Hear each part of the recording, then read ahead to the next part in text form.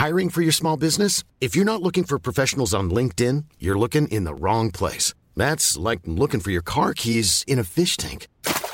LinkedIn helps you hire professionals you can't find anywhere else, even those who aren't actively searching for a new job but might be open to the perfect role. In a given month, over 70% of LinkedIn users don't even visit other leading job sites. So start looking in the right place. With LinkedIn, you can hire professionals like a professional. Post your free job on linkedin.com/people today.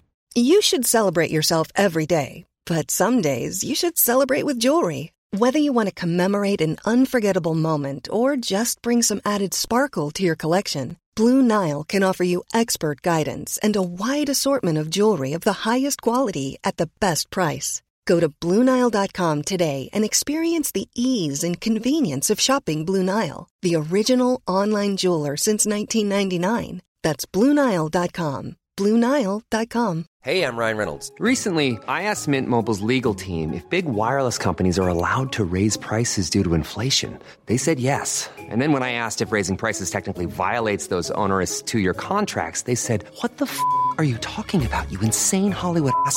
So to recap, we're cutting the price of Mint Unlimited from $30 a month to just $15 a month. Give it a try at mintmobile.com/switch. $45 up front for 3 months plus taxes and fees. Promo rate for new customers for limited time. Unlimited more than 40 gigabytes per month. Slows full terms at mintmobile.com. Radio Play.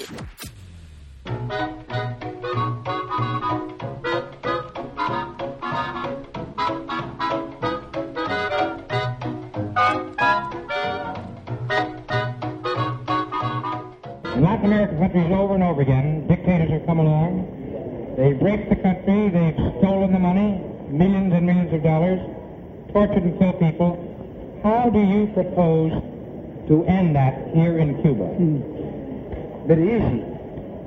Not permitting that any dictatorship come again to rule our country. You can be surely that Batista is or will be the last dictator of Cuba.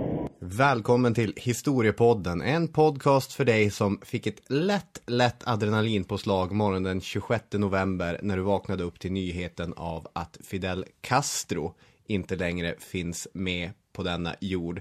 Själv så hade jag uppdaterat mobilen samma natt och var utkastad från den gruppchatt med Daniel Hermansson och en annan kompis. Och fick inte ens vara med och diskutera vad som hade hänt när en av 1900-talets stora historiska aktörer hade gått ur tiden. Det är ett riktigt martyrskap från min sida. Veckans rykande i en aktuell avsnitt gör vi just för att uppmärksamma de händelser i slutet av 1950-talet som placerade en gammal slavö i Karibien mitt i storpolitikens finrum. Samt förvandlade en argentinsk läkare till förra seklets mest populära t-shirt-tryck. Jag heter Robin Olofsson, med mig har Daniel Hermansson. Fram med rommen, ginger alen och limen. Nu åker vi till Kuba.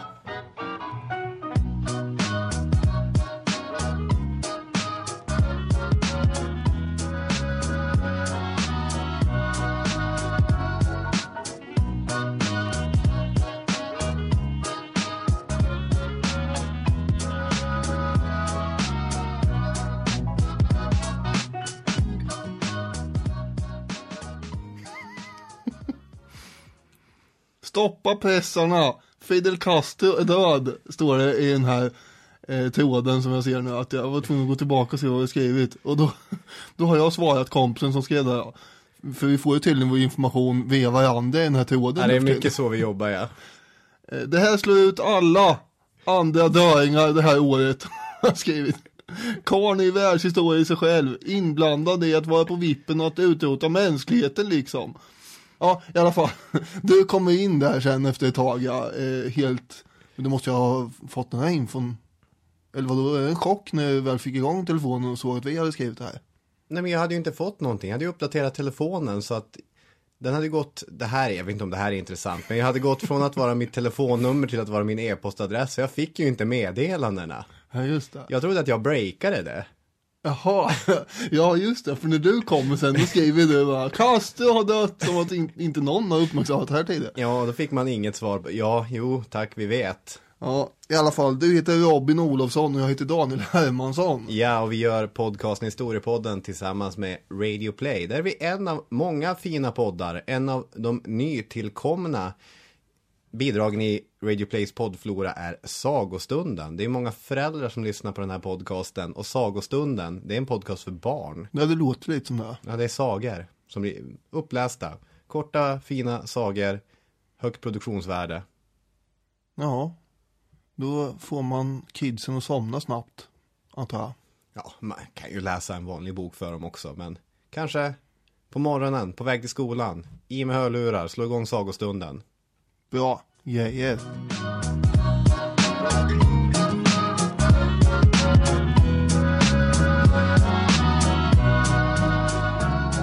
Vi ska prata lite grann om Kuba med fokus då på några dramatiska år i slutet på 50-talet. Det finns en hel del material att läsa och titta på om Kuba om man är intresserad av det. Ja, det kan man lugnt säga. Ja, Netflix har en dokumentärserie i 8 delar som heter Cuba Libre. Där i alla fall de 4-5 första delarna är sånt som vi kommer prata om lite grann idag. Thomas Gustafsson har skrivit en riktig tegelsten om Kubas historia. Min favorit är Richard Gott, Cuba, A New History, som jag har tittat mycket på den här veckan. Simon Reid Henry har skrivit Fidel Oche. Det håller nästan på att bli en fast punkt här. Vi börjar med... Ja, det är många som har efterfrågat det också. Vidare läsning. Allt man behöver göra är tjata i 2,5 år. Men det blir... Ja, fokus har ju på några år i slutet av 50-talet. Jag har en känsla av att det blir en del annat också här innan. För att bygga upp, så att säga, mot... Ja, det kommer bli ganska mycket uppbyggande. Och då tänker jag att var börjar vi spela den här berättelsen ifrån? Vilken punkt sätter vi ner nålen på, för att använda min favoritliknelse? Då tänker jag historien som en skivspelare. Ja, men jag tänker att man kanske ska börja på 1400-talet. Sent 1400-tal. Spanjorer. Christopher Columbus. Kuba koloniseras. Precis som resten av Centralamerika. Och sen Sydamerika och Nordamerika och allting. Och det följer den här klassiska berättelsen av vad som händer när en ö blir en koloni. Det kommer hit konkvistadorer med blanka rustningar, skarpa svärd och väldigt elaka bakterier. Spanjorerna tar över hela konkarongen helt enkelt. Sen är det bra med det. Man kan väl säga att det är mycket tobak som man upptäcker att det här går ju att röka.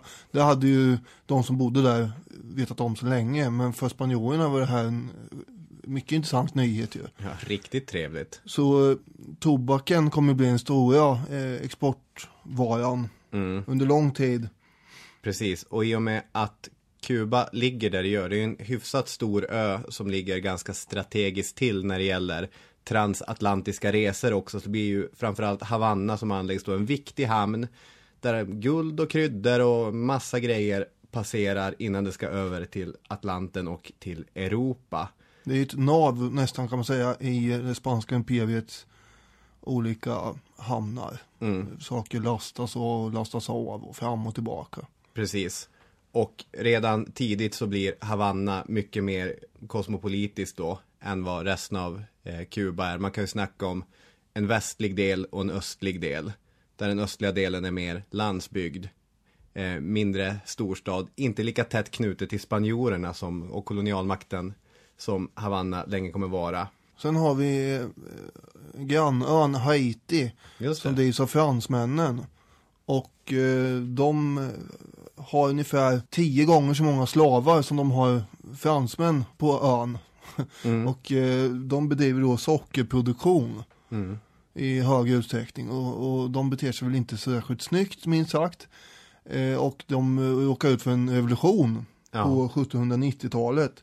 Då hände ju även en revolution i själva Frankrike visserligen också samtidigt. Ja, och revolutionen i Haiti är ju i stor utsträckning influerad av revolutionen i just Frankrike. Just det, och det här gör ju då att det blir ju dödande och blod som flyter. Och då kommer många av de här som flyr från Haiti och landa i Kuba. Och ta med sig den här idén om att socker är bra att odla. Sockerproduktion, det är en bra grej. Nu kommer det att bli mer och mer sockerproduktion på Kuba från den här tiden och framåt. Så under 1800-talet sen så kommer, och början av 1900-talet så kommer sockerproduktionen dominera fullständigt. Och det här kommer vi ju komma till. Ja, Och det är också då under 1800-talet som slaveri har ju varit en del av Kubas historia ända sedan sent 1400-tal. Men under 1800-talet så kommer det i mycket större utsträckning än tidigare prägla ön. Och det är som en direkt följd på att sockerproduktionen på Haiti kapsejsar.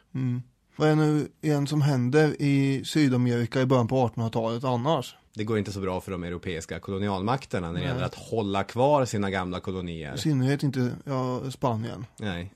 Och Portugal har vi där också på törn. Nej, det går ju åt skogen helt enkelt. De blir ju självständiga republiker. Och det blir inte Kuba dock. Därför att där vill de som håller på med den här sockerproduktionen gärna ha skydd ifrån den spanska staten, det spanska imperiet. Eftersom britterna har ju bestämt sig för att avskaffa slaveriet, och då är man rädd att om britterna nu skulle börja få inflytande här, det kommer sluta med att man avskaffar slaveriet helt enkelt, och det är det man inte vill. Nej. Och då tänker man att den spanska staten är bra att hålla i handen för att upprätthålla det här slaveriet. För hur ska det gå annars med våra sockerplantager? Ja, det är allt vi har. Ja, jag har kommit till det. Vi har socker och vi har plantager. De första riktiga försöken till självständighet kom ju under sent 1860-tal. En Carlos Manuel de Céspedes. Säg det där en gång till. Carlos Manuel de Céspedes. Céspedes? Ja, är det inte så? Crespedes hade jag fått fram. Crespedes. Men jag har ingen spanjor. Jag kan ha skrivit av fel också. Han var i alla fall en sockerplantageägare. Han var alltså inte en underklassmedlem som tyckte att det var jobbigt eller orättvist med olika förhållanden eller så, utan det han tyckte var orättvist, det var ju snarare alla tullar och skatter som spanjorerna envisas att ta ut. Och det här finns ju, man kan ju dra en liten jämförelse med en viss te-party som hade pågått i Boston lite tidigare borta i USA. Ja, just det. Eller innan det var USA visserligen.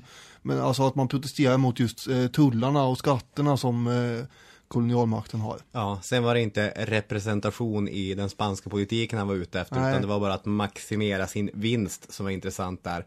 Men han är den första som utropar eller som förklarar Kuba som självständigt. Och det här kommer att utvecklas till ett ganska grisigt inbördeskrig där ingen av sidorna självklart kunde utropa sig själv som vinnare. Alltså det är väl 100 000 döda eller någonting i den här stilen. 10 år pågår det. Allt som allt. Och sen kommer man då fram till en form av fred till slut. Och det blir ju inte så här självständighet, utan spanska staten är fortfarande med och styr.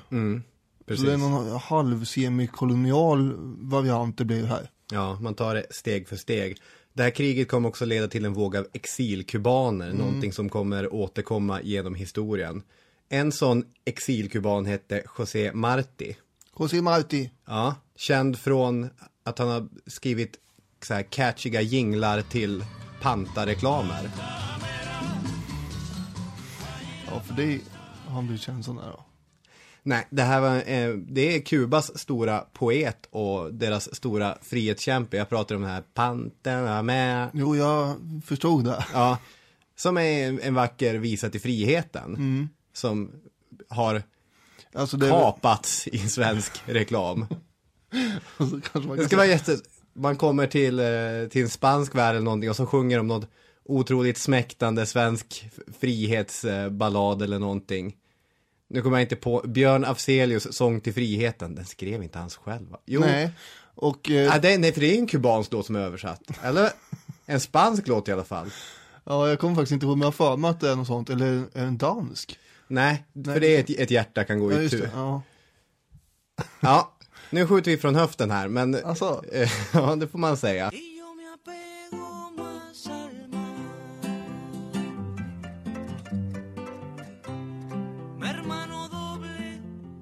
Men man får ju också konstatera att det var ju någon annan väl på 20-30-talet som skrev om hans dikter till den här typen av sång. Ja. Just det, så det var inte han som kom på just trudeluttvänliga Pantamera-grejen. Nej, det var det inte. Men han hade ju utformat originalet, texten. Han är en av den spansktalande litteraturens stora namn under sent 1800-tal. Som man hör så eventuellt kan man dra slutsatsen att han inte är han ligger väl inte direkt i skyttegravar och skjuter dagarna i ändan. Nej. Utan det här är intellektuell elit som mest jobbar med papper och penna. Det är mycket drömmande. Ja, men han bosätter sig i Miami och kommer att vara den som leder en ny revolution och krig som dör igång 1885. Och då knallar han i land återigen på östra Kuba, börjar den här revolutionen. Och det var ju som sagt framförallt eliten här som hade då gått i exil, som tyckte att nu är det dags att göra något åt det här. Nu ska vi ta tillbaka vårt land. Och de fick ju med sig folket i ganska stor utsträckning. Ja, så var det. Det blir då, spanska staten vill ju kontra på det här och tillsätta en ganska hårdhudad guvernör och general som ska ta in med hårdhandskarna här. Och då är ju taktiken att vi avfolkar hela landsbygden, trycker in så mycket folk i städerna som det bara går. Och där fick de svälta ihjäl bäst de ville i olika provisoriska läger. 170 000 människor ska ha dött av de här metoderna. Ja, det här kommer vi återvända till också, för det är inte sista gången som den politiken eller den strategin omsattes i verkligheten. Vad man gör då är ju från de kubanska rebellernas håll att vända sig till USA om hjälp. Och man kommer med olika foton som man har tagit på folk som svälter och sådär. Och då man lyckas vinna det här propagandakriget lite grann ju mot spanjorerna. Och genom att man får med sig USA som då trycker ut det här till sina läsare, så vinner man ju då sympati hos amerikanerna. Martí, som du sa, han var ingen person som låg och tryckte i skyttegravarna. Han var ingen slipad krigare. Om någonting så har han en typ av vårdslöshet som, jag vet inte, får man tänka på Jeanne d'Arc eller någonting. Det är det första slaget han är med, så rusar han rakt fram på sin vita springare. Och han dör ju så som han hade tänkt att han skulle dö. Ja, precis. Kanske mer användbar som en martyr än som en verklig militärledare. Antagligen. Och en martyr kommer han att bli. Castro är ju väldigt inspirerad av honom. Verkligen. Och det finns ju flera, nu var ju Martí osedvanligt oduglig i strid, men det finns ju flera såna här starka frihetssymboler under 1800-talet, nationalistiska hjältar. Man kan ju tänka på Garibaldi i Italien eller vad man nu vill. Den amerikanska presidenten på den här tiden heter McKinley, och han får ganska mycket press på sig då att ingripa här till kubanernas fördel så att säga mot spanjorerna.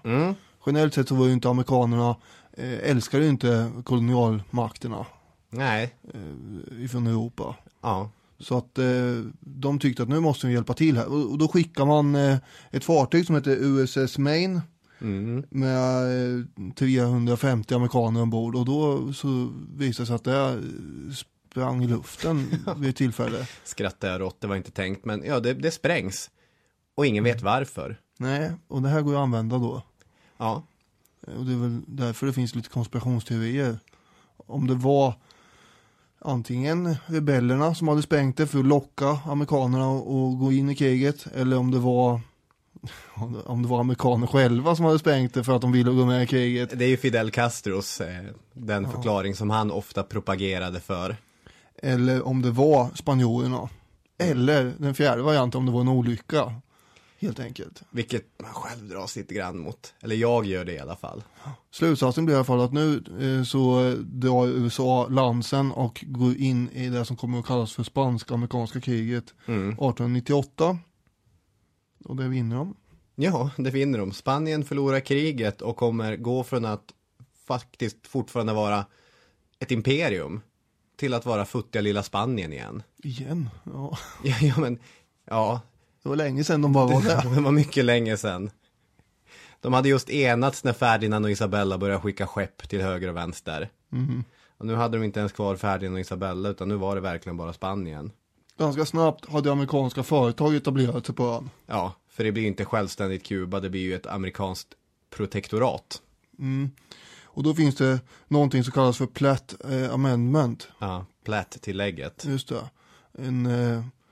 En amerikansk politiker som lyckas klämma in det här. Det här alltså kravet är att om ni ska bli en självständig stat så måste det stå i konstitutionen att USA har rätt att ingripa ifall våra intressen är hotade. Som det alltid gör i alla självständiga stater. Nej, det blir lite osjälvständigt, det får man ju säga. Att man skriver in ett grundlagsskyddat tillägg att storebror när som helst får komma in och bara avbryta allt, montera ner det här. Nu gillar vi inte vad som pågår. Det här är ingen bra. Nej, men kubanerna går ju med på det här efter ett tag, eftersom de protesterar ju lite grann givetvis, men de är ockuperade och vill inte vara det längre. Nej. Och så man skriver på här bara, då blir allt bra igen. Ja. Och om ni någon gång hamnar i en så här diskussion, ni kanske sitter och spelar TP eller någonting och sen frågar om Guantanamo. Och så börjar ni fundera, varför har USA en stor bas och ett fängelse i Kuba egentligen? Det har med spanska-amerikanska kriget och Platt Amendment att göra. Ja, precis. Jag tycker om, men det är intressant också att det är en fast hyra som slogs fast under tidigt 1900-tal. $4,042 om året eller något sånt där. 4,085. 85, just det. Det är hyfsat billigt idag, för det är mycket områden de har tillgång till. Man får säga att det är rena rånet av amerikanerna. Så Kuba var kanske inte en koloni längre, men de var inte självständig heller. 1901 så låter ju då den nya presidenten Theodore Roosevelt i USA utlysa val på Kuba. Det är intressant att han blir president på grund av att han är med och krigar på Kuba också mot spanjorerna. I en seger där som förmodligen inte var riktigt lika storslagen som det sen blåstes upp i propagandan. Nej. Rough Riders hette det som han var med och kämpade i. Ja, det var en sorts frivilliga som amerikanska armén anställde. Och då väljer man den nya första kubanska presidenten som heter Thomas Estrada Palma. Och därmed har vi pratat färdigt om honom. Ja, ungefär så ja.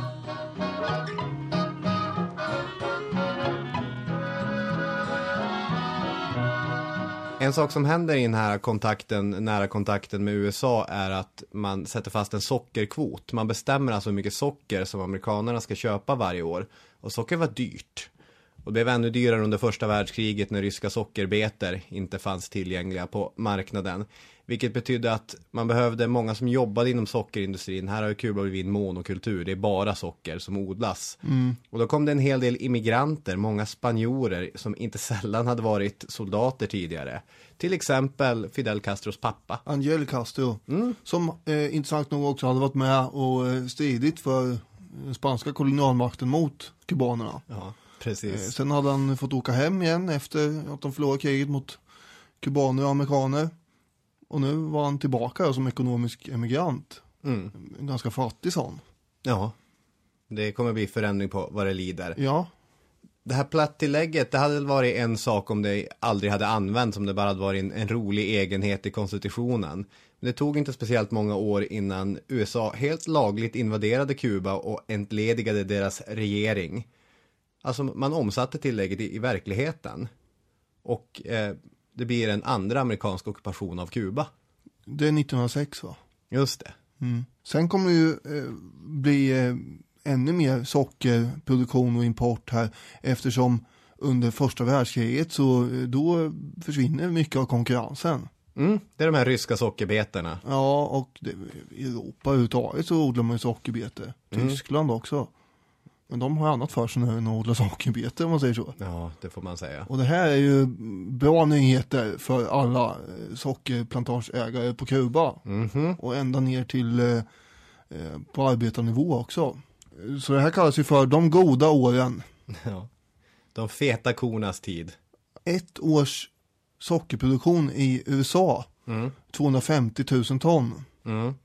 Det räckte en månad för amerikanerna. Så de konsumerar mycket socker och då behöver man importera de övriga 11 månaderna. Och då kommer Kuba väl till pass här. Ja, jag tar en bulle till tror jag. Nej men gör det. Det är inte bara livsmedel, det är inte bara att man har socker i kakorna och i kaffet här naturligtvis, utan det är ju kemiska tillsatser och det är allt möjligt, helt enkelt läkemedelsproduktion och sånt som man av olika skäl behöver socker. Ja, socker är viktigt helt enkelt. Det finns ju ett problem med att ha hela din ekonomi bundet till en enda vara dock. Ja, det är ju samma nu för tiden. Ja, du blir väldigt, väldigt beroende av priset på sockret. Just det, och då kan det ju hända sådana här olyckliga saker som att krig tar slut.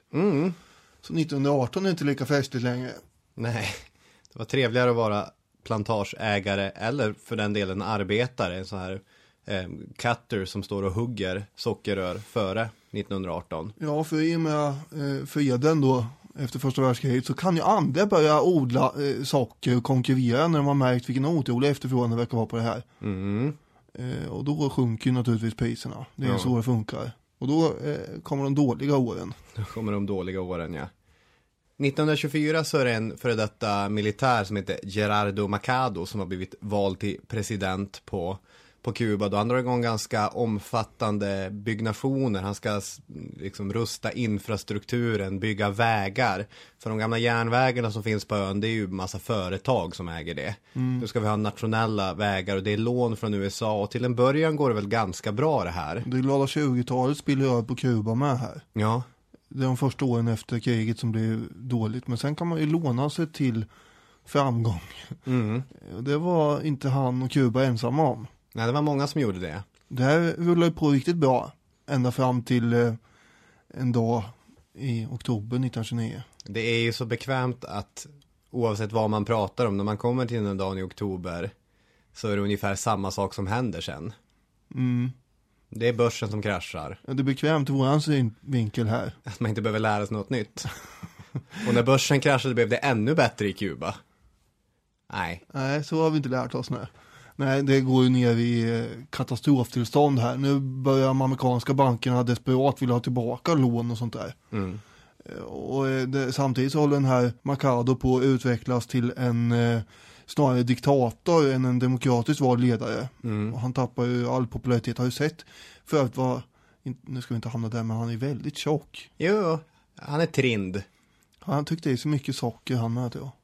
Mycket, mycket möjligt. Det finns ju många läckerheter på Kuba som man kan trycka i sig. En annan grupp människor som hade kommit i väldigt stor utsträckning till Kuba under de här immigrationsåren i början på 1900-talet var ju kineser. Det fanns ju 120 000 kineser som jobbade bland annat på plantagerna där. Och en massa andra, också förstås afrikaner och så, gamla slavar. Som numera inte var slavar, men ändå. Då tänkte jag att vi osökt kom in på Batista här. En person som många känner vid namn, men som jag hade ganska dålig koll på innan jag började läsa på inför det här avsnittet. 1933 så kommer då Machado sticka från Kuba, och det är efter det att han har tappat militärens stöd. Och varför har han tappat militärens stöd? Jo, det är för att Batista har, alltså dels för att han har blivit en fruktansvärd diktator som ingen tycker om längre. Men också den här mannen Batista, en underofficer som kommer från superenkel bakgrund, som är, delvis härstammar från immigranter, men som också är kuban. Inte som är spanjor som har kommit till Kuba, inte som är en del av någon gammal aristokrati eller någon gammal kolonialmakt, utan som är en fattig kuban. Och hans föräldrar och hans släkt, han är delvis afrokuban, det finns kinesiskt inslag. Alltså han är en man av folket på det sättet.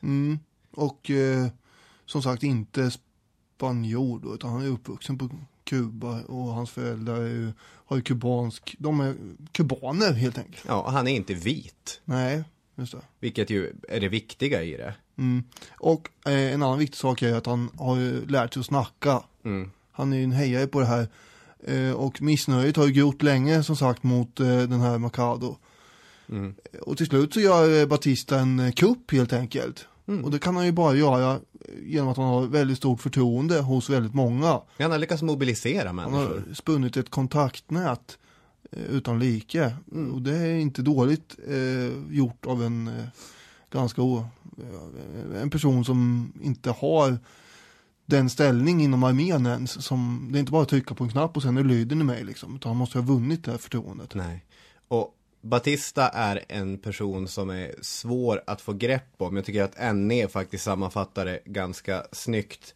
Politiskt gav Batista uttryck för en i Latinamerika vanlig kombination av populism och auktoritärt styre. Han fick stundtals folkligt och fackligt stöd, men slutade som korrumperad och hatad diktator. Alltså ibland sätter han igång enorma reformprogram, då är det kvinnlig rösträtt, 8 timmars arbetsdag, och sen så backar han max och går åt andra hållet. Och så går det några år och så sätter han igång nya reformprogram. Han verkar i skuggorna, utser presidenter, det gör sig av med presidenter. I början gör han ju det, och sen 1940, det är då han vinner ett presidentval och då tar han i makten själv. Och då så skapar han den här konstitutionen som sen Castro vill återgå till. För efter andra världskriget så river han ju upp den när han väl får makten igen. Man kan säga så här, han sitter mellan 1940 och 44 som president. Sen är en lucka på 8 år då det är en annan president helt enkelt som har återkommit. Då har Batista suttit i Miami och tagit det lite lugnt. Ja, och man kan ju tillägga att Miami och Havanna var ju väldigt täta kopplingar mellan under slutet på 40-talet. Ja. För maffian bygger ju upp kasinon och hotell och bordeller och tjänar massor med pengar här. Under slutet på 40-talet, början på 50-talet. Ja, vill man romantisera maffiaverksamhet så hade de ju enorma möten där liksom Frank Sinatra är och sjunger och på de här pampiga hotellen, så att här är det fritt blås. Det här är ju före Las Vegas är riktigt utbyggt också, så att Havanna är riktigt gangsternäste.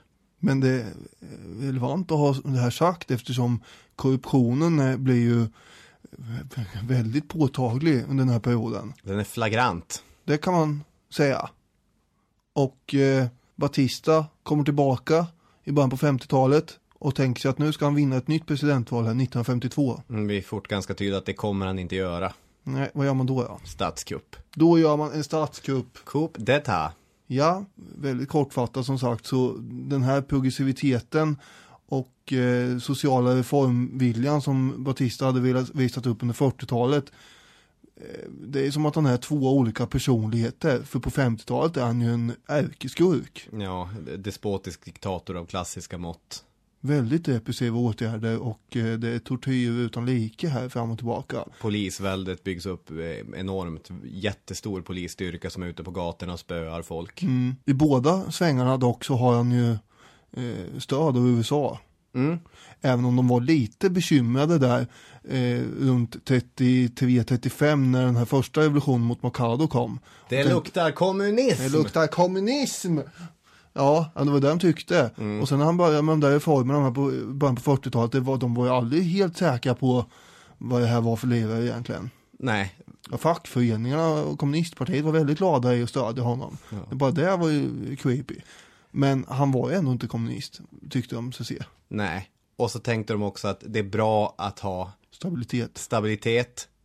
Som Carl Bildt brukar säga, vi ska ha stabilitet i regioner. Och det var bra med en strongman, en stark man, som dessutom, när det kom till kritan, var deras bitch. Och det är inte jag som säger det, det var ju någon av gubbarna i de här Cuba Libre-dokumentären. Jag tror inte Batista såg det så riktigt. Vi ska komma ihåg att det är Batista som river upp den här Platt Amendment överhuvudtaget. Och säger att ni har ingen rätt att ingripa här. Så jag vet inte, han får ju oerhörda mängder pengar. Han tog nog pengarna och var glad bara. Ja. Så det tror jag också.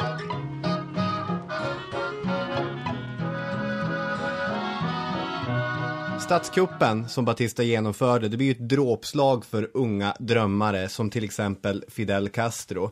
Ironiskt kan tyckas att jätteföretaget United Fruit, som Castros pappa först hade jobbat åt och så sen lyckas i det arbetet tjäna jättemycket pengar och bli egen plantageägare. Just det, han blev ju stormrik här kan man säga.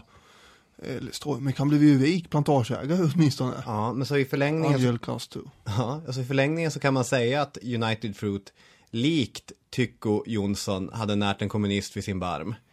I alla fall en kommunists pappa. When you're ready to pop the question, the last thing you want to do is second guess the ring. At BlueNile.com you can design a one-of-a-kind ring with the ease and convenience of shopping online. Choose your diamond and setting. When you find the one, you'll get it delivered right to your door. Go to BlueNile.com and use promo code LISTEN to get $50 off your purchase of $500 or more. That's code LISTEN at BlueNile.com for $50 off your purchase. BlueNile.com, code LISTEN. Hiring for your small business? If you're not looking for professionals on LinkedIn, you're looking in the wrong place. That's like looking for your car keys in a fish tank. LinkedIn helps you hire professionals you can't find anywhere else, even those who aren't actively searching for a new job but might be open to the perfect role. In a given month, over 70% of LinkedIn users don't even visit other leading job sites. So start looking in the right place. With LinkedIn, you can hire professionals like a professional. Post your free job on linkedin.com/people today. Millions of people have lost weight with personalized plans from Noom. Like Evan, who can't stand salads and still lost 50 pounds. Salads generally for most people are the easy button, right? For me, that wasn't an option. I never really was a salad guy. That's just not who I am. But Noom worked for me. Get your personalized plan today at Noom.com. Real Noom user compensated to provide their story. In 4 weeks, the typical Noom user can expect to lose 1 to 2 pounds per week. Individual results may vary. Eller? Ja, eller. Ja, jo.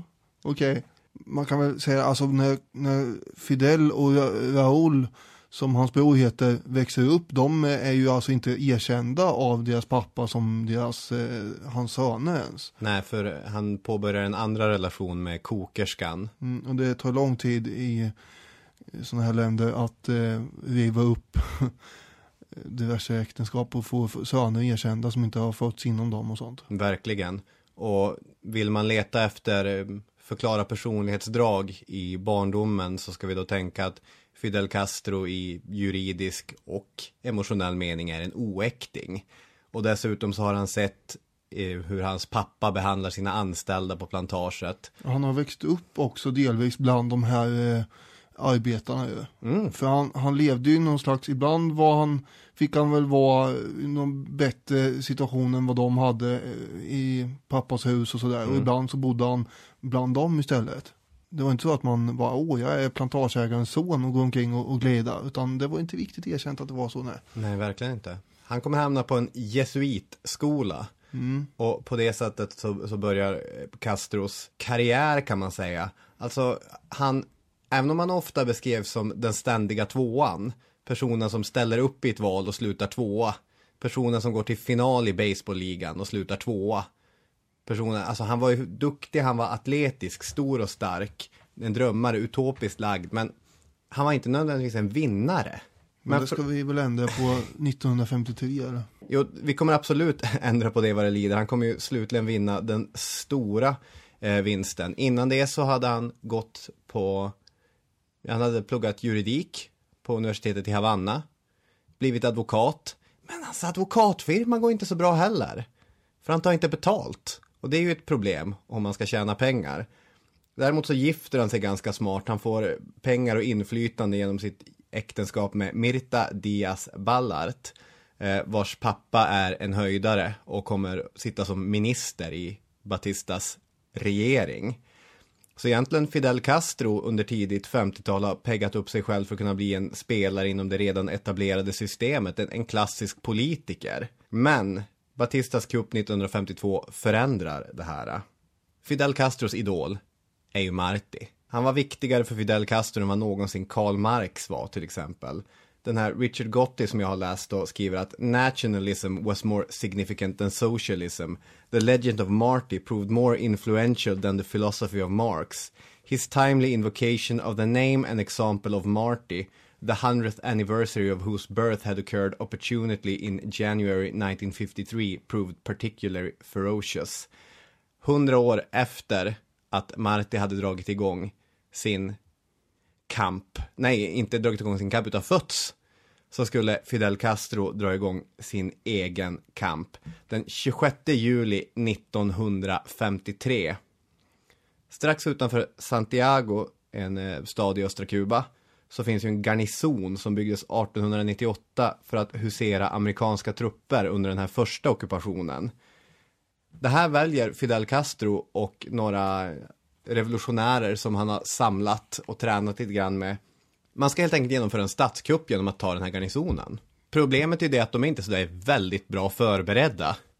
De vet inte riktigt de har tänkt att vi ska ta den här garnisonen och så ska det väcka folket. Och överallt på Kuba kommer de resa sig mot den korrupta Batista-regimen. Och även om man hade överraskningsmomentet på sin sida, så hamnade man i uppförsbacke mot den här garnisonen. Det här går åt helvete helt enkelt. Det går åt helvete helt enkelt. Och de lyckas ju ha ihjäl 19 stycken regeringssoldater, men 6 av dem dör ju själva och resten blir gripna. Ja, precis. Kanske, ja. Nej, men och här kunde ju Castro-berättelsen ha slutat. Som du säger, många blir gripna och alla upprorsmakarna som förs tillbaka till garnisonen, de blir skjutna på plats. Upprorsmakare, revolutionär efter revolutionär. Och en kula i nacken på bröderna Castro här, och Fidel hade varit en liten fotnot i historieböcker om Latinamerika. Ja, vad hade hänt då egentligen? Det är ju... Ja, det är svindlande. Då hade det stått om ett misslyckat uppror. Hade någon annan? Det kan man inte veta. Nej, det kan man inte gärna veta. Men den personen som fångar Fidel Castro tar inte honom till garnisonen utan tar honom till polisstationen inne i Santiago. Och på den vägen kommer det vara. Han kommer ju bli en av 1900-talets mest inflytelserika personer, så att det är ödet där. Men först ska han sitta i finkan några år. Han ska sitta i finkan, och innan han ska sitta i finkan så ska han ju han ska åtalas. Ja, just det. Och här vaknar advokaten, här vaknar retoriken. Här vaknar Fidel Castro när Fidel Castro är som bäst. För han är egentligen bättre när han står på en scen än när han ser in något dike med en k-pist i handen. Han förvandlar rättegången mot honom till en rättegång om huruvida den här regimen är legitim eller inte. Det är inte jättesvårt att dra en parallell till en annan viktig aktör i historien här. Berätta. Ja, Hitler förstås. Ja, just det. Som också använde en rättegång mot sig själv till att göra det till en rättegång mot den rådande regimen. 1924 var det väl det. Ja, just det. Och det som Castro gör är att han åkallar den medborgerliga rättigheten att motsätta sig en tyrannisk regim. Och den klassiska linen som trycks efter rättegången är: historien kommer att frikänna mig. Tror man i alla fall. Det finns inga inspelningar, och Fidel har ju alltid varit en mäster på propaganda. Så det här talet som sen sprids och trycks, det är inte säkert att det bokstav för bokstav överensstämmer med vad som faktiskt sades in i den här rättssalen. Han hamnar i alla fall i fängelse. Ja, precis. Men samtidigt sprids det här manifestot där han lovar: jag ska förbjuda stort landägande, nationalisera mark, använda pengar till pensioner och så vidare. Så att i och med att han hamnar i fängelse så börjar berättelsen om Fidel Castro och det som sen kommer att kallas liksom 26 juli-rörelsen att spridas. Ur en totalt misslyckad, illa förberedd, amatörmässigt genomförd kupp. Det här hör du inte att det är jättelikt Ölkällarkuppen 1923 och Hitler och Mein Kampf och hela köret. Ja, och de hamnar i fängelse, och i fängelse finns det böcker. Ja, både läste och skrev. Framförallt så läste ju Fidel väldigt mycket. Det gjorde han. Han läser om Napoleon, han läser om Lenin, han läser om olika stora historiska gestalter och hur de har fört sig och betett sig. Men det är ändå Martí som lever närmast hans hjärta. Han skriver i ett sånt här propaganda, ett manifest som sprids: It looked as if his memory would be extinguished forever. But he lives, he has not died.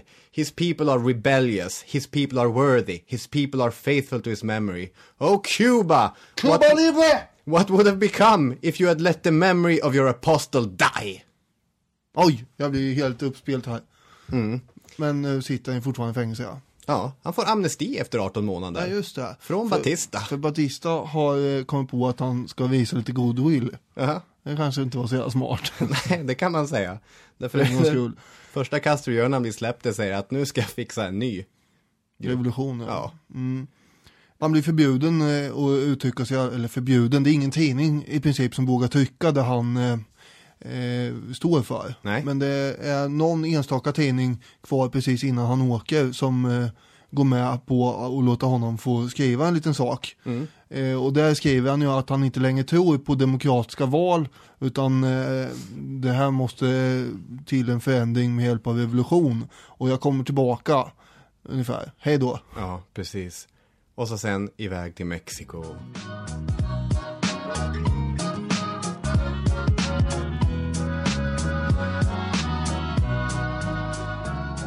Mexiko var ett självklart val, för det var fullt med exilspanjorer från det spanska inbördeskriget, och tillika så lockade olika revolutionärer efter den mexikanska revolutionen 30-40 år tidigare hade fortfarande något sånt skimmer. Det finns mycket som händer i Mexiko, men det som är mest välkänt är väl att bröderna Castro, Raúl och Fidel träffar en läkare från Argentina, Ernesto Che Guevara. Han har hamnat där också, ja. Che Guevara var ju övertygad marxist, och han var en människa som fullkomligt brann av övertygelse. Han var liksom färdig för en revolutionär kamp. Det enda han behövde var ett riktigt projekt, och det hade bröderna Castro. Det här första mötet med Fidel Castro är ju lite intressant. Första gången de var i samma rum så hälsade de antagligen inte på, för det var ju många i den här lägenheten som gick runt och mingla. Och någonting som, jag har inte mycket gemensamt med Che Guevara antagligen, men jag har nog det gemensamt att vi var förbannat dåliga på att mingla. Han var ju ganska reserverad överhuvudtaget i större sällskap innan han lärde känna folk ju. Där känner jag också igen mig. Sen tar likheterna rätt mycket slut. Är du säker på det? Ja. Tänker att du är karismatisk och människor tycker om dig. Oj, vad snällt sagt. Che Guevara var karismatisk och människor tyckte om honom. Ja, men du vet när man inte känner folk och det är mycket människor i samma... Alltså vadå, du känner väl mig? Att jag stormar väl sällan in i ett rum med människor där jag inte känner folk och håller låda, eller? Nej, absolut. Ni är väl lite blyga bägge två. Och det är väl jag också. För övrigt. Kanske ja. Det kan ju alla... Det här är någon slags personlighetsanalys. Alla lyssnare som har träffat oss kan ju intyga på liksom... Ja, fy fan vad dålig man är. Fy fan vad dålig man är. Jag vill be om ursäkt här nu, uppe på det till alla som har kommit, ja men ni som har kommit fram och hejat liksom. Nu blir jag ju helt röd i ansiktet, bara tänker på hur tafatt man framstår ibland. Che Guevara skriver i sin dagbok efter första mötet: jag tror att det finns ömsesidig sympati mellan oss, han och Fidel, i vad som får säga var den största underdriften på år och dagar. Han blir väldigt imponerad av Fidel som håller låda helt enkelt. Det är Fidel som pratar mycket här. Och han håller med om mycket av det som Fidel Castro säger. Och känner att här har vi det där projektet du pratar om. Och det var ju Castro bra på i sin tur. Att övervinna folk för sin sak och vara väldigt övertygande och livfull. Ja, jag tror att Fidel Castro skulle göra ett väldigt starkt intryck på alla människor han träffar. Framförallt den här unga, burdusa, stora mannen. Så att de var en riktigt dynamisk duo. En trio om vi ska lägga till Raúl Castro. Raúl var ju övertygad kommunist långt före Fidel Castro ens hade tänkt tanken på planekonomi. Mer radikaliserad än sin storebror någonsin var. Så att revolutionen är det shit som geggar samman lite olika delar. Så att de skaffar lite pengar från USA, lite pengar från Venezuela, lite pengar från Kuba. Och så kan de köpa loss en liten amerikansk lyxjakt, The Grandma. Det är fel storlek, den är på tok för liten. Men den fick duga för de hade slut med tid. Mexikanska polismyndigheten var hack i häl och det började vara dags att genomföra revolutionen. Batista hade spioner, CIA var också där och nosa. Och så att de tänkte nu drar vi. Och så trycker man på 82 personer på den här, som man hade då samlat ihop i olika sammanhang i Mexiko av trogna anhängare. Precis. Den här båten var inte gjord för 82 människor.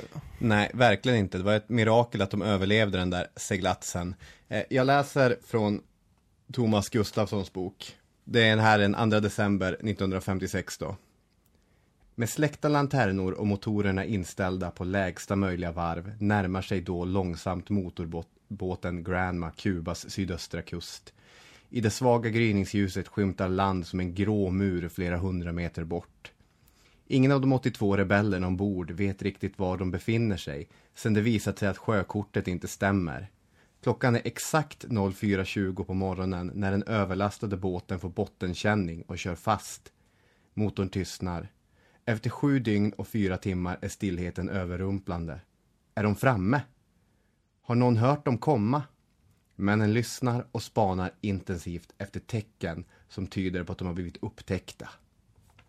De går i land och egentligen har de precis samma plan som sist. Och inte samma plan som CIA hade när de gick i land vid Grisbukten också. Men en snabb landstigning och så sen ska allt folk resa sig bakom revolutionen.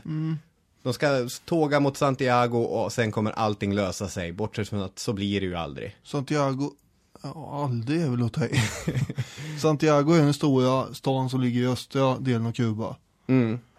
Och det är i de områdena bland bergen som de kommer att befinna sig. Precis, för de är ju 2 dagar sena. Så att de har ju missat välkomstkommittén som skulle ta emot dem. Dessutom har de kört lite fel. Så att istället för att landa där de har tänkt sig så hamnar de mitt i ett mangrove-träsk. Där det är blött och fullt med mygg. Och de här sjösjuka, hungriga, trötta människorna. Jaha. Upptäckta från luften också av Batistas flygvapen. Just det. Och det här blir inget bra, för nu börjar det bombas och de sätter in militär och nästan alla blir ju helt enkelt ihjälskjutna. Ja, precis. Det håller på att gå käppet åt helsike igen här för Castro och gänget. Ja. Sen är det lite olika bud på hur många av de här som överlever den här första vågen. Om det är 18 eller om de är 12. Det passar in i propagandan att de är 12. Eftersom många är troende i området så skulle det här då vara de 12 rävjungarna. Men jag har sett att de var några fler än 12. Ja, Thomas Gustafsson, han slår fast att 17 är den rätta siffran. Men det är ingen annan historiker som jag har läst som törs vara så säker. Men det verkar vara mer än 12 som du säger i alla fall. Det är hur som helst inte särskilt många som sitter i de här Sierra Maestra bergen bland skogen träd och trycker. Nej, och de som har klarat sig överhuvudtaget har gjort det mot alla odds. Alltså, Fidel Castro ligger och gömmer sig i leran flera dagar i ett fält med sockerrör. Och bara suger lite grann på sockerröret tills alla militärer som letar efter honom har bestämt sig för att här kan ingen vara kvar. Det är ganska långt ifrån regeringskansliet i Havanna där. Ligga där på åken och suga på ett rör. Så att nyheten kablas ut om att vi har haft ett revolutionsförsök. Det gick bra. Vi sopade bort dem där. Och alltså, bröderna Castro var med, de är död nu. Så det är första gången Fidel Castro dödsförklaras. Det kommer inte vara sista.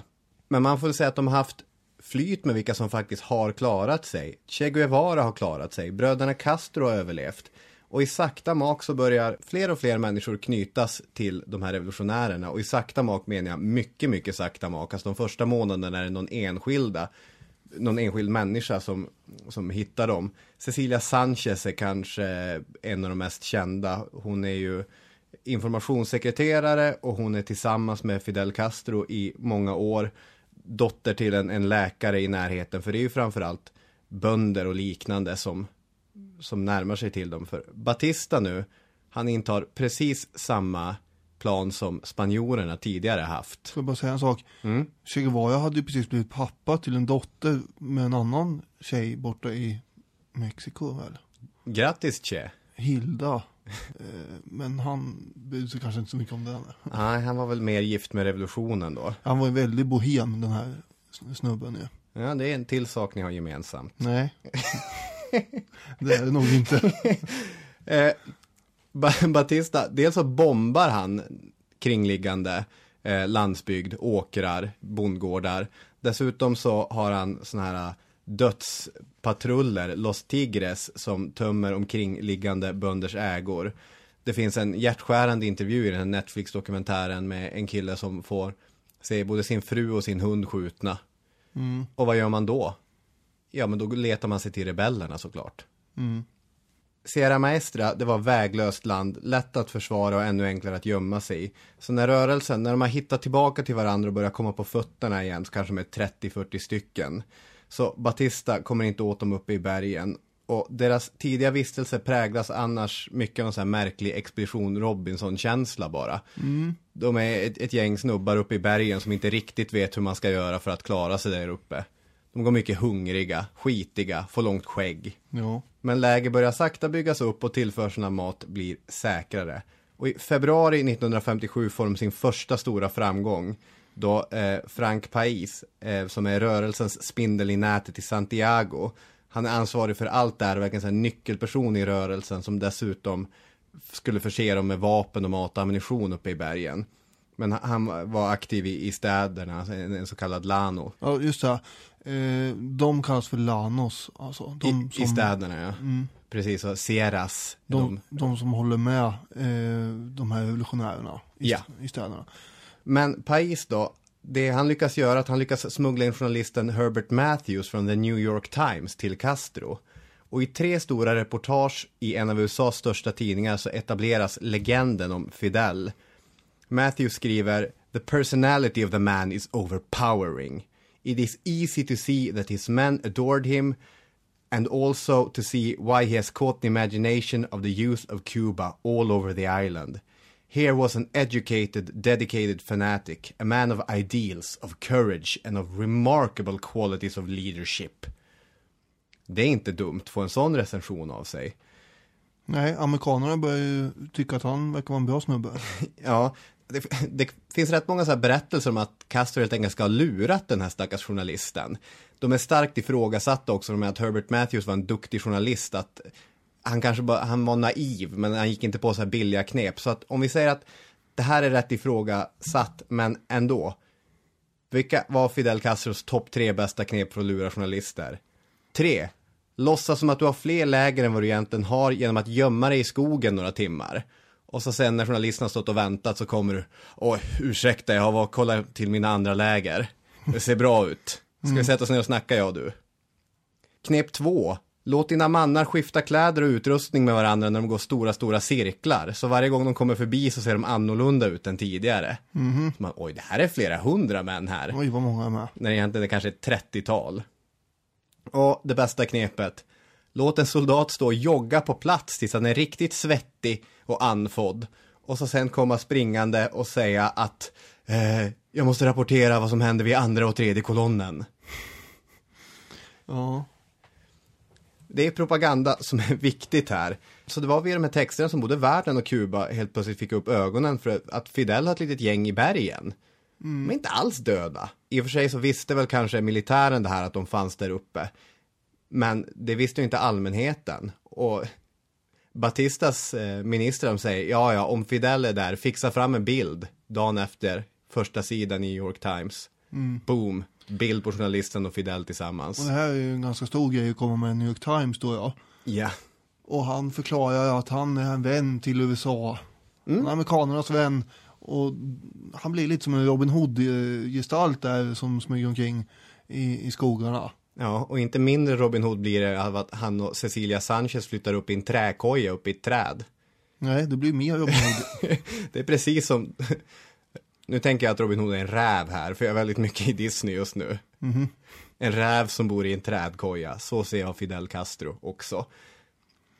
Ja, men propagandan går ju bra. Basen växer och Che Guevara anlägger en piratradio, Radio Rebelde, som sänder från La Plata, rebellernas bas, om hur bra det går för dem hela tiden. Man får ett sjukhus, en verkstad, en mässhall.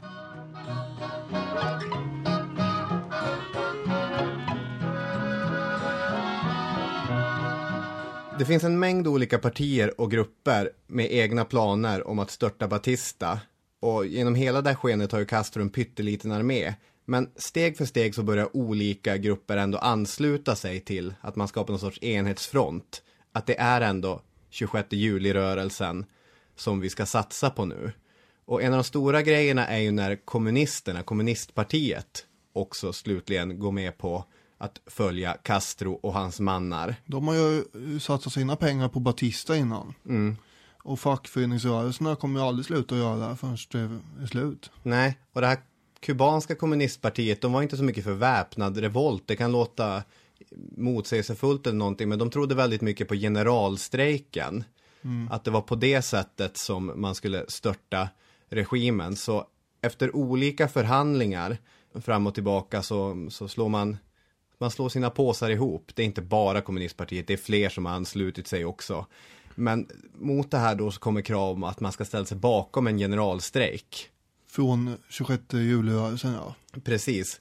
Och så kommer det också bli den 9 april, trots att Fidel Castro inte är säker på att det är så bra idé.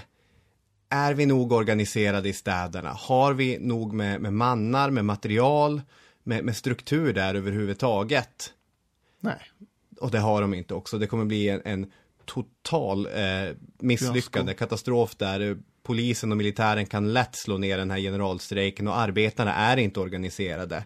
Och i ett brev till Cecilia Sanchez så skriver en synbart upprörd Fidel Castro: jag ska vara ledare för den här rörelsen och i historiens blick så kommer jag behöva ta allt ansvar för andras dumhet. Jag har ingen makt alls, men han kommer ta makten efter det här. De kommer ha någon sorts möte / rättegång eller vad man ska säga, där framförallt Che Guevara väldigt hårt går fram och slår fast om att nu är det vi här i bergen som bestämmer och ni andra ska hålla käften och lyssna på oss. Ja, han är väldigt fientligt inställd till de här Llanos ute i städerna. Nu under sommaren 58, om vi kommer dit. För de sitter ju kvar där och trycker i bergen. Där är de säkra i alla fall. Fidel Castro jämför bergen med Thermopyle där Leonidas hade... Många fler än vad han hade. Många fler än vad han hade, precis. Men att det var lika säkert uppe i bergen som... Det var lika lätt att hålla som spartanerna hade haft det. Men de kommer börja lämna bergen. Det är det du ska in på. Nej. Batista ska ju klämma åt dem en sista gång här nu med en operation som kallas för Fin de Fidel. Slutet för Fidel, betyder den. Och då blir det en ganska, vad ska man säga, man kramar åt mer och mer här och det blir ganska tuffa tag att hålla sig kvar överhuvudtaget och överleva i de här bergen i skogarna. Och remsorna krymps åt kan man säga där de har sitt utrymme. Men Fidel har ju lärt sig hur det ser ut i de här skogarna och bergen med mycket möda och besvär, och det är som en del har sagt efteråt som har växt upp här i de här områdena. Fidel hade ju bättre koll än vad jag hade, fast jag har sprungit omkring här och lekt hela mitt liv. Så han har ju lärt sig allting, så han kunde terrängen helt enkelt med militärspråk. Och gerillataktiken är ju att sätta ut fällor och göra bakhåll fram och tillbaka. Och det här lyckas ju ganska bra, så man står emot den här offensiven som gick ut på att man skulle ringa in och utrota den här 26 juli-rörelsen. Och vi ska komma ihåg att Batistas soldater här är våldsamt underbetalda och har inte så himla mycket erfarenhet egentligen. Och till slut så ebbar ju deras offensiver ut helt enkelt till ingenting. Och de måste dra sig tillbaka. Och som Che Guevara beskriver det, de drog sig tillbaka med bruten ryggrad.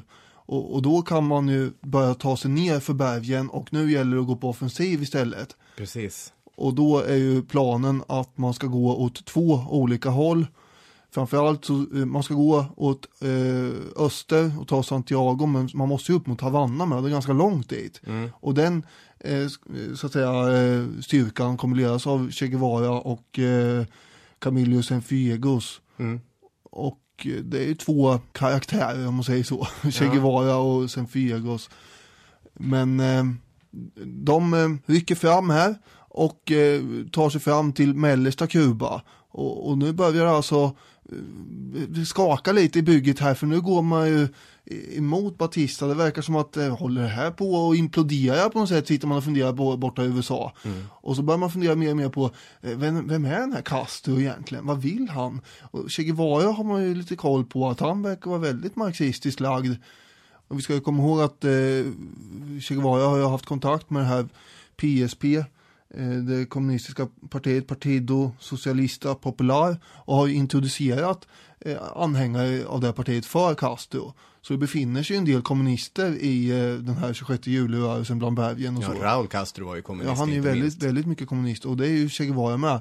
Och då börjar man dra öronen åt sig lite från amerikanernas håll att man försöker ta reda på mer vem den här är. Fidel Castro. Och vem är de som bestämmer egentligen? För att de verkar ha tycka olika saker, Che och Fidel. De har olika uppgifter och de litar ju väldigt mycket på varandra. Fidel sitter ju i La Plata och delar ut order. Det tycker han blir ganska byråkratiskt och långtråkigt efter ett tag. Det är inte riktigt så han har tänkt sig att revolutionen ska gå till.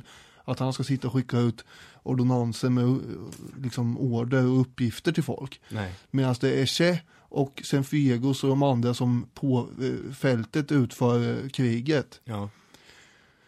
Men så får man från amerikanernas håll tag på några som har suttit som gisslan bland Castros folk då, 26 juli, alltså, som de har släppt sen. Och då säger de att nej, men de här kan man inte kalla kommunister, det är snarare bara rena skitstövlar.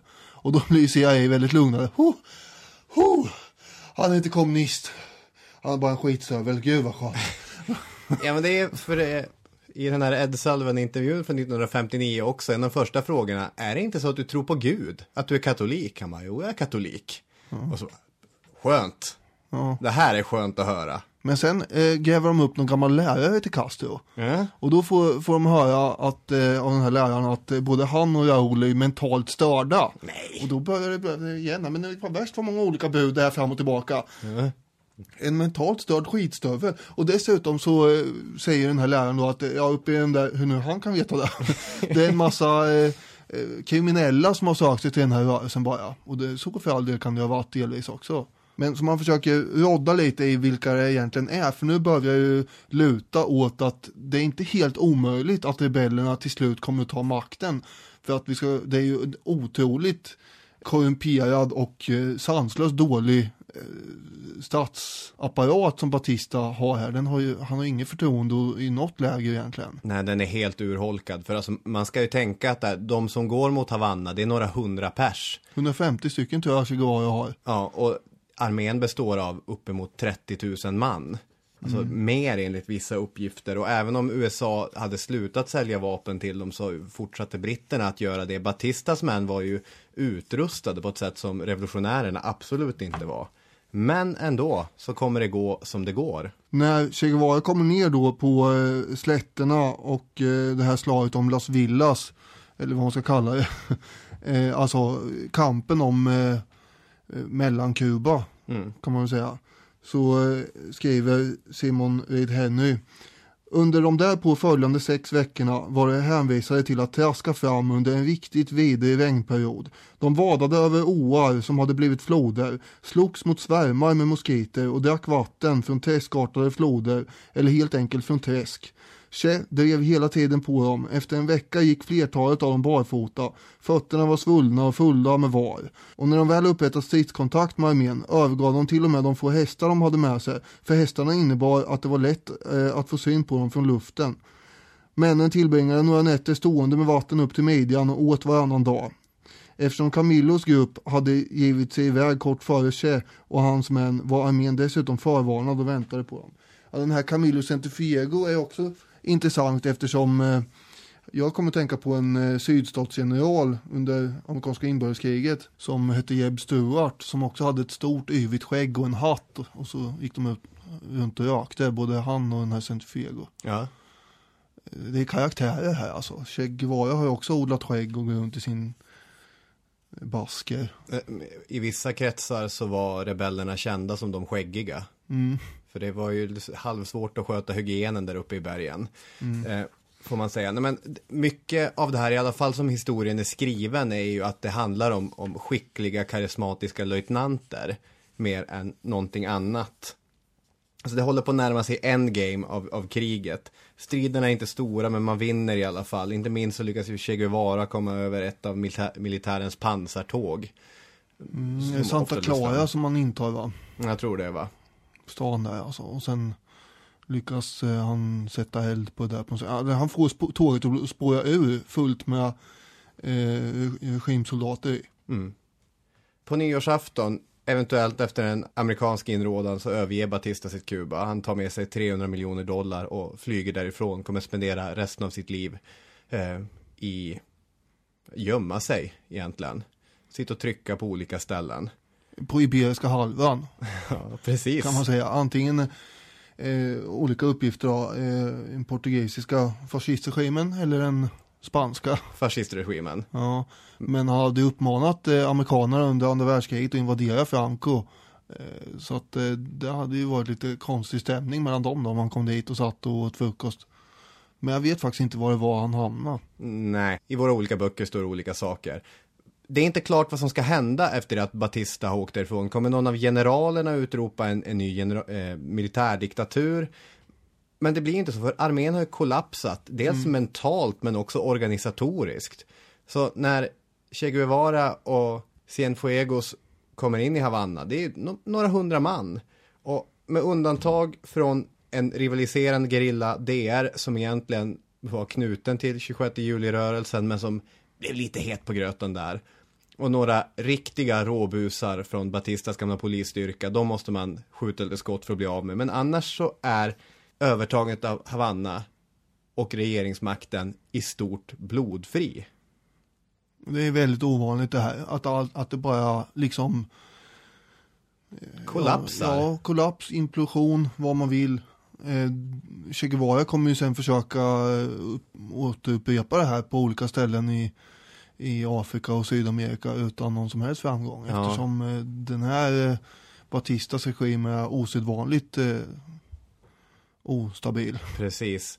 Och Fidel då, han åker i sakta mak från Santiago hela vägen till Havanna. Gör någon sorts Eriksgata. Ja, det är helt rätt ord. Den 8 januari är han framme i Havanna. Ja, precis. Den 7 januari, alltså dagen innan, har USA redan erkänt Fidel Castros regim. För han har ju haft tur att USA har varit så ambivalent inställd till honom. Det är en liberal opinion har stöttat honom. CIA har varit djupt splittrade. Och även om Eisenhower och hans närmaste män, presidenten då, var stadigt i Batistas hörn, så har de sett att det här kommer inte hålla. Nej, det är inte värt att gå in och blåsa upp Batistas. De har ju alltså avslutat sina leveranser av vapen till Batista sedan länge. I alla fall sedan ett par år tillbaka. Och i Havanna så kommer Castro hålla ett segertal på en kvart ungefär inför 400 000 människor. Och där pratar han om demokrati och han pratar om fred och han pratar ingenting om kommunism. Sådana planer hade han inte i sitt huvud än. Nej. Och en mängd vita duvor släpps ut där och alla är lyckliga och glada. Ja, precis så. Duvorna flyger iväg där. Det är intressant det här med Batista-regimen. Den här Gotti då, han skriver så här att Batistas dictatorship was widely perceived as cruel and vindictive, which it certainly was. Yet many of the regime's repressive actions were brought on by the need to combat urban terrorism and the guerrilla war. If Batista had been winning the war in 1958 or not all too visibly losing it, popular opinion in Cuba might easily have swung towards him. Hoping to see an end to the war and to the oppression, the majority of the Cuban population moved behind the winning side, as people tend to do in such situations. Alltså översatt, Castro vinner eftersom han vinner, eller eftersom det ser ut som han vinner. Och därför får 26 juli-rörelsen folkets stöd. Folklig mobilisering är ofta ett av de argumenten som förs fram till varför Castro vinner det här gerillakriget. Men de vinner ju. Och regimtrogna rensas ut. Che Guevara själv skriver under 50 dödsdomar. Raúl Castro ansvarar enligt en vanlig anklagelse för massarkubiseringar av regimtrogna soldater. Så man påbörjar det som blir Kuba. Ja, det fanns ju många av de här i den gamla Batista-regimen som hade tänkt sig att kunna tjänstgöra i den nya regimen. Det är väl bara att liksom byta arbetsgivare. Precis, få en ny uniform. Ja, så vill inte Castro ha det. Utan det blir som sagt utrensningar. 3000 människor totalt avrättas, tror man, utav de här Batista-regimens anhängare, eller de som var anställda helt enkelt av den tidigare regimen. Och Raúl och Che utses ju som ministrar. Ja. Vilket är lite illavarslande med amerikanernas synvinkel, eftersom de är ju kommunister. Oj, det tycker de inte är bra då. Nej, Castro skriver att bakom mig kommer andra som är mer radikala än vad jag är. Och det här är ju märkligt. Alltså. Ja, så att om man avrättade honom så kommer man bara placera fram. Putta fram ännu mer radikala. Det är därför han gjorde så kanske. Fullt möjligt. Det hindrade ju inte CIA från att försöka knäppa honom än. Nej. Sen börjar ju då den här resan i hans egna ställningstaganden mot USA och blir tydligare och tydligare. Den 15 februari så utropar han sig som premiärminister och så påbörjar han de här reformerna. Till början med så konfiskerar man ju en massa amerikanska företags egendom. Och det här hade inte USA tänkt sig heller. Börjar man undra vad det är frågan om egentligen. 82 000 tunnland mark över en natt, mer eller mindre bara tjoff. Nu är det här borta. Och då är massor med amerikanska företag som tänkte att det här stod det ingenting om i några planer. som de har skrivit om i New York Times. Nej, då borde man läst manifestet från 1953. Ja, just det talar han väl om där, va? Ja, förbjud allt stort landägande. Han inför också reformer för lägre hyror i Havanna för fattiga och sådär. Och det här slår undan benen för alla fastighetsägare. Så det kommer ju mer och mer exilkubaner till Miami nu som inte kan vara kvar helt enkelt. Mm. Och i april 1959 så besöker han USA. Mm. Den här Lincoln-statyn lägger han blommor på. Lincoln var en stor idol. Och då kan man tänka sig att han skulle få träffa lite företrädare, bland annat presidenten Eisenhower, men det får han inte göra. För Eisenhower tycker inte om eller litar inte på Castro eftersom han går runt i uniform och sådana där saker. Just det. Istället så skickar han fram Nixon. Så Nixon får träffa Castro i Kapitolium och har till uppgift då att försöka dra över Castro till amerikanernas läger och dessutom att försöka ta reda på vad Castro står politiskt egentligen. Det hade de fortsatt inte riktigt grepp. Nej, det hade man ju inte. Men hans slutsats blir att om han inte är kommunist så är han väldigt naiv inför kommunismen. Eller möjligen är stor under kommunisters inflytande, vilket han gjorde också på sätt och vis av Raoul Lochet. Det var vad Nixon antog i alla fall. Mm. Men i en presskonferens så säger Castro till de amerikanska journalisterna att vi har varit väldigt tydliga hela tiden. Vi är inte kommunister.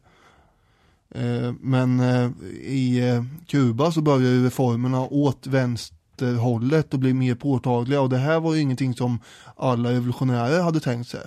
Bland annat Cienfuegos, han som var väldigt populär och var den som hade lett så att säga, intagandet av Havanna. Han var ju hyllad av folket där som den som hade befriat Havanna. Ja. Men han började kritisera de här reformerna som kommer. Och det här, Castro var ju inte bra på att ta kritik riktigt. Jag är lite stolt. Många av, ja, dels så var han ju lite, han litade ju på Che i det längsta, men hans egna personliga så att säga känslor var kanske lite ambivalenta här eftersom Che Guevara fick ju otroligt mycket uppmärksamhet och det kanske skavde lite i Castro. Och när det gäller Cienfuegos så skulle han testa honom här, för det var en annan sån här befälhavare som hade varit ännu mer skarp och då så i sin kritik och då så kom en order att nu ska vi gripa honom här. Ja. Och vem fick order att göra det här om inte Cienfuegos? Och det var hans bästa kompis. Det är i oktober 1959 som Cienfuegos får order att gripa den här Matos. Och det gör han ju också då. Han visar sig vara lojal alltså. Man kan väl kritisera ändå. Vara lojal tänkte han. Men sen så ska han då åka efter det här gripandet Cienfuegos med ett flyg till Havanna och diskutera Kubas framtid med Castro. Och han kom inte fram. Och frågan är vart han tog vägen överhuvudtaget. En del säger att det var en olycka, en flygolycka. Andra hävdar då att det var naturligtvis Castro som låg bakom det här haveriet och planet har inte hittats. Nej. Och man vet inte vad han är. I exilkubanernas värld så är det helt uppenbart att Cienfuegos blev utrensad och bortplockad eftersom han var ett hot som också var kritisk till den inriktning som revolutionen höll på att ta. Medan Castro säger att det var CIA då. Ja, det är ju lättare att komma överens när alla har ett gemensamt tydligt mål. Mm. Sen blir det ju svårare sen. Castro ville ha till handelsavtal och USA hade alltså dragit sig undan från det efter de här konfiskeringsreformerna. Han ville ha traktorer och grejer och bygga upp landet. Och det gick inte så bra, men då vände han sig till Sovjet istället och fick bland annat lån på $100 miljoner och man fick ju till en deal med Sovjet helt enkelt där de köpte socker. Ja, kubanska exportprodukter över marknadspriset. Och sen fick Kuba köpa grejer under marknadspriset från Sovjet som de behövde. Så det här var ju en jättebra deal för Kuba och Castro. Och att skapa band till Sovjet blev ju också någon slags livlina, en säkerhet att här kan inte USA bara komma in hur som helst för då får de Sovjet på sig. Och för Sovjet så var det ju naturligtvis väldigt intressant att få Kuba som strategisk position på västra halvklotet i sitt fält då.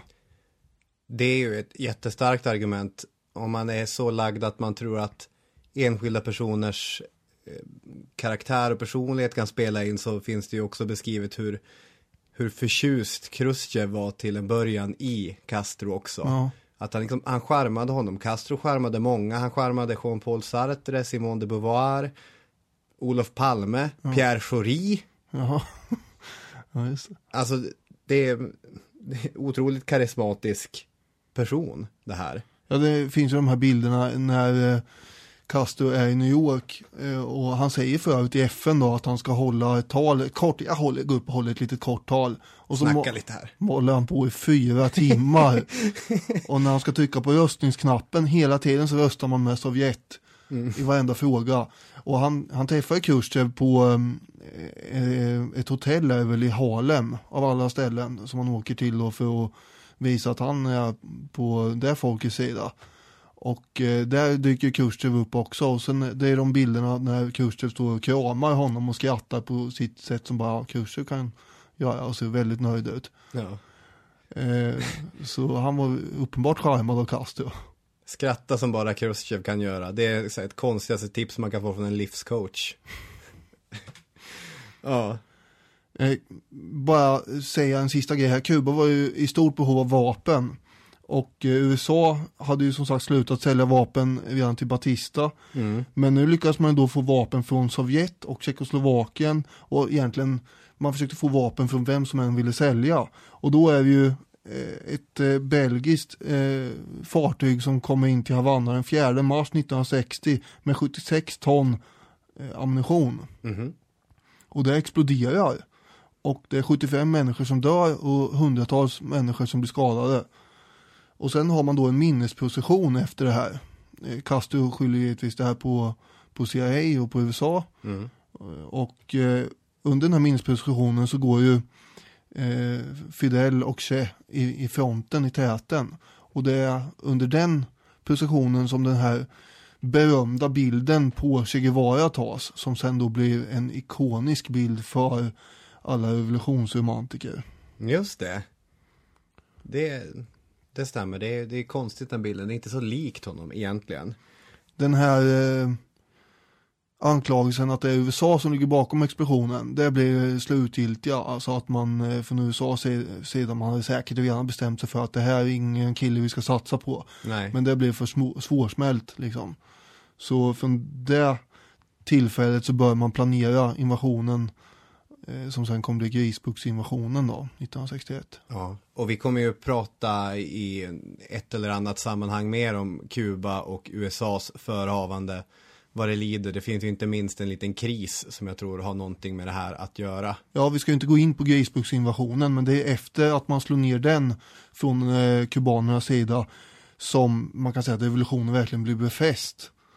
Nu har vi stått emot ett anfall här som var inspirerat och sponsrat av USA och vi sitter fortfarande vid rodret.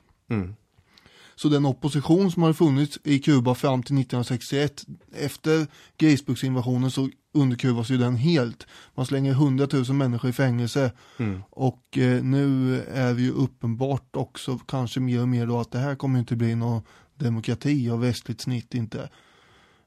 Och 2 veckor efter den här Grisbuksinvasionen, den 1 maj 1961, då utlyser Castro ett nationellt firande också. Och inför folket så förklarar han då tydligt att revolutionen och Kuba är härmed socialistiskt. Och då är vi ju definitivt, det var den vinkeln vi skulle gå åt med den här revolutionen. Och det var väl Che Guevara väldigt nöjd med förmodligen. Men jag vet inte riktigt vad jag tycker att den här referensen du sa att Tycho i Karl-Bertil Jonsson att vi har närt en kommunist vid en barm. Det är ju inte, alltså jag vet inte, visst Castro blir ju en kommunist. Det får man väl ändå säga. Men i stor del av sitt liv var han ju inte där. Nej, och vi är överens om det här också. Vi hade ju det här citatet om att han stod närmare Marti än Karl Marx i sin ideologi. Mer nationalism än socialism. Och det är snarare mer pragmatiska skäl, precis som Batista egentligen. Han får vapen av den som ger honom vapen och ger honom möjlighet att behålla makten över ön. Ja. Och på de här sovjetiska filmerna som finns efter att han har hållit det här talet, då står ju han och Che Guevara på det här podiet och liksom som man gör efter ett tal, bara vad skönt, nu måste vi svalka oss. Då skålar de ju i varsin flaska Coca-Cola som de häver. Och det är väl ändå en ironi av fabulösa proportioner, den här kapitalistdrycken som sen mer eller mindre helt förbjuds. Ja, och en annan ironi av kapitalistiska proportioner, det är ju den Fidel Castro som jag och du har vuxit upp med. Du är inte den unga revolutionären. Vi har ju vuxit upp med en skäggig grå gubbe i Adidas pyjamas. Ja, nu är inte Adidas amerikanskt i och för sig, men det är ändå ett tyskt superföretag. Jag har aldrig sett honom i några andra kläder än Adidas pyjamasen. Du har väl sett den i de här gröna? Jo, men inte live menar jag, eller i nutid. Nej, men den här bilden som vår generation har vuxit upp med av Castro, det var inte så han upplevdes 59. Castro var ung. Han var inte ens 40 fyllda. Vad var han? 32 eller någonting när han blev Kubas ledare. Dwight Eisenhower, de Gaulle, Mao, alla de här andra världsledarna, de var födda på 1800-talet. De var så tydliga symboler för en svunnen värld eller för någonting annat. Så i en värld som samtidigt var både lamslagen eller totalt uppfylld av brinnande iver när det var kolonial frigörelse och det var förändring och så. Där kunde han på håll och kanter bli den absolut största symbolen för frihet. Fidel Castro blir ju den personen som Nelson Mandela 1991 kallar en källa till inspiration till alla frihetsälskande folk. Då kubanska soldater skulle dyka upp i både Angola och Kap Verde för att hjälpa afrikansk frirörelse. Alltså Fidel Castro, oavsett vad man tycker honom, var ju den mest karismatiska ledaren för den så kallade tredje världen. Och han satt som jämlike vid förhandlingsbord med några av sin tids absolut stora supermakter. Så det är ju en person som du skrev i den där smset vi läste i början, verkligen påverkade 1900-talets historia handgripligen. Okej, tack så mycket för att ni har varit med oss det här avsnittet av Historiepodden. Gå in och kommentera på Facebook-sidan eller på sociala medier. Ha en riktigt trevlig vecka nu. Snart är det julafton. Hej då med er. Hej hej.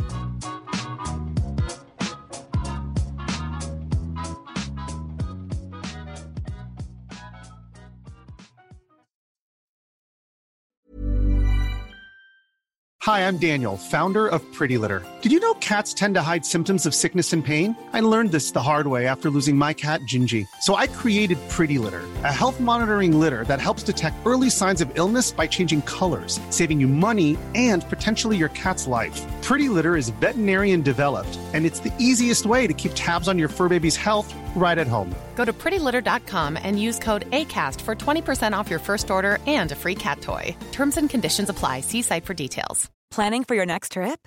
Elevate your travel style with Quince. Quince has all the jet-setting essentials you'll want for your next getaway, like European linen, premium luggage options, buttery soft Italian leather bags, and so much more. And is all priced at 50 to 80% less than similar brands. Plus, Quince only works with factories that use safe and ethical manufacturing practices. Pack your bags with high-quality essentials you'll be wearing for vacations to come with Quince. Go to quince.com/pack for free shipping and 365-day returns. When you need mealtime inspiration, it's worth shopping Kroger, where you'll find over 30,000 mouth-watering choices that excite your inner foodie. And no matter what tasty choice you make, you'll enjoy our everyday low prices, plus extra ways to save, like digital coupons worth over $600 each week. You can also save up to $1 off per gallon at the pump with fuel points. More savings and more inspiring flavors make shopping Kroger worth it every time. Kroger, fresh for everyone. Fuel restrictions apply.